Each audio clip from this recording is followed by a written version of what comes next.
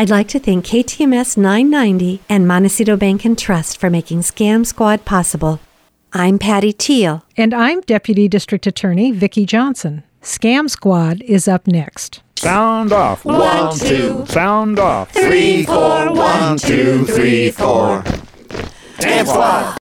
Welcome, Vicki. It's so nice to have you back on Scam Squad today. I know you have a very special guest with us today. I do, Patty. My guest is Felice Cohen. I met Felice on our fraud hotline. So, Felice, I want to welcome you and thank you for coming on the show. This started with a phone call. Yes. So tell us how this all started.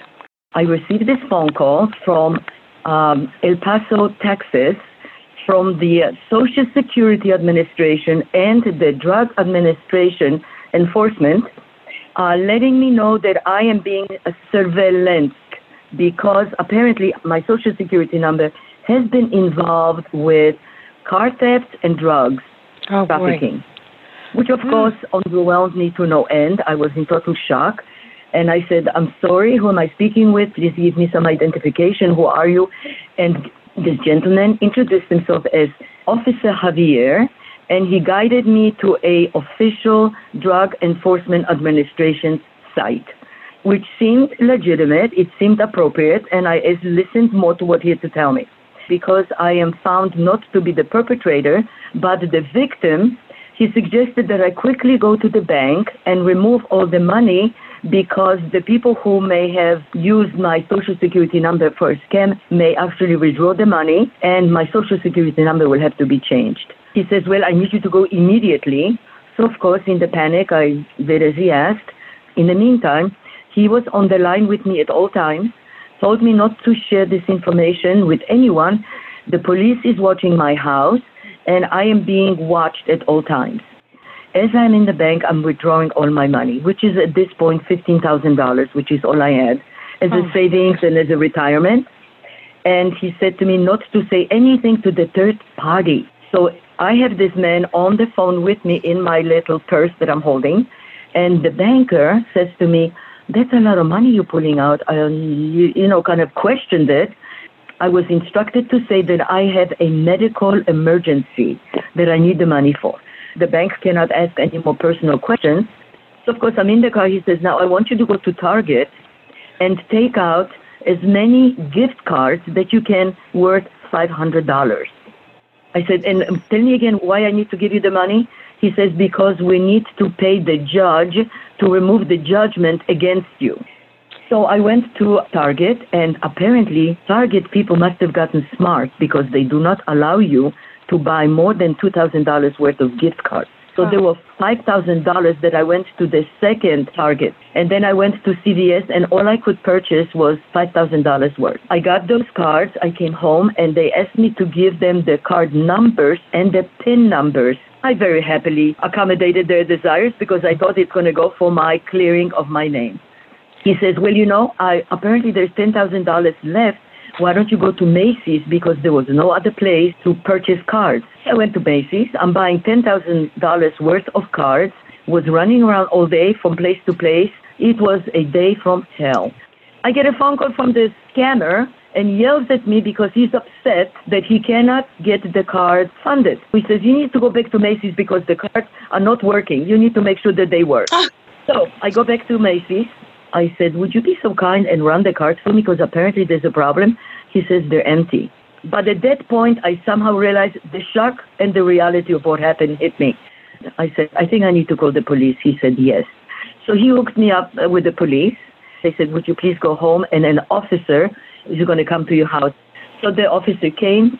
I gave him the report. He took pictures of the cards. The next thing I know, my children came from Los Angeles, really jumped on all my banking, anything that has email addresses on it, any IDs of any kind. Just wanted to make sure that I'm safe and protected from anything that may actually take advantage of me again. And I said, children, we need to go to Macy's because the manager asked me to come back. So we came back to the store because the manager met us again, and he said, do you still have your cards and your receipt? I said, of course. And he says, I'll be right back. Sweet young man who is beautiful gentleman named Mike at Macy's here in Santa Barbara. came down from his office, and I noticed he was holding something in his hand. So this lovely gentleman comes closer to the table, and he opens his hand, and he says to me, "Here is your money." Oh my goodness. And I have to tell you, I jumped up from my seat yelling, "Praise God, hallelujah." I said, "We have a miracle here. I'm so grateful. I knew the money will come back." So I asked him, I said, "Dear man, what happened?" He says, "When I watched you buy all those cards, I got very suspicious. And I had a very suspicious feeling that you are being under some control. And I blocked the cards." Oh my thank goodness. gosh. Three days after when this happened, I was trying to manage my body because I did have some symptoms of absolutely out of control of my body. I'm a diabetic, so I was having some issues. And I called my son, the doctor, and I said to him, "Son, I'm having some major issues." And he said, "Mom, just hang up and call 911. I landed up in a hospital with 240 blood pressure. I was there for 2.5 days. Oh my goodness. Yeah. I think the Isn't body that just sad? Yeah. But the collateral damage that these scammers cause, Vicki, we hear this so often, don't we? The depression, the despair, the physical problems that people don't even think about, besides for many people lose their money. It's just awful. Yeah, it really is.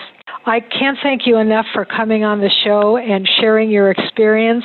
Patty and I are so grateful, and We sure are. we really appreciate it. Thank you. I really appreciate. Bye-bye, ladies. Good luck and God bless.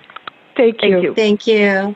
So, Vicki, you're doing such great work. Would you remind everyone of your fraud hotline in case they need to get a hold of you? Absolutely. It's area code 805-568-2442. Once again, 805-568-2442.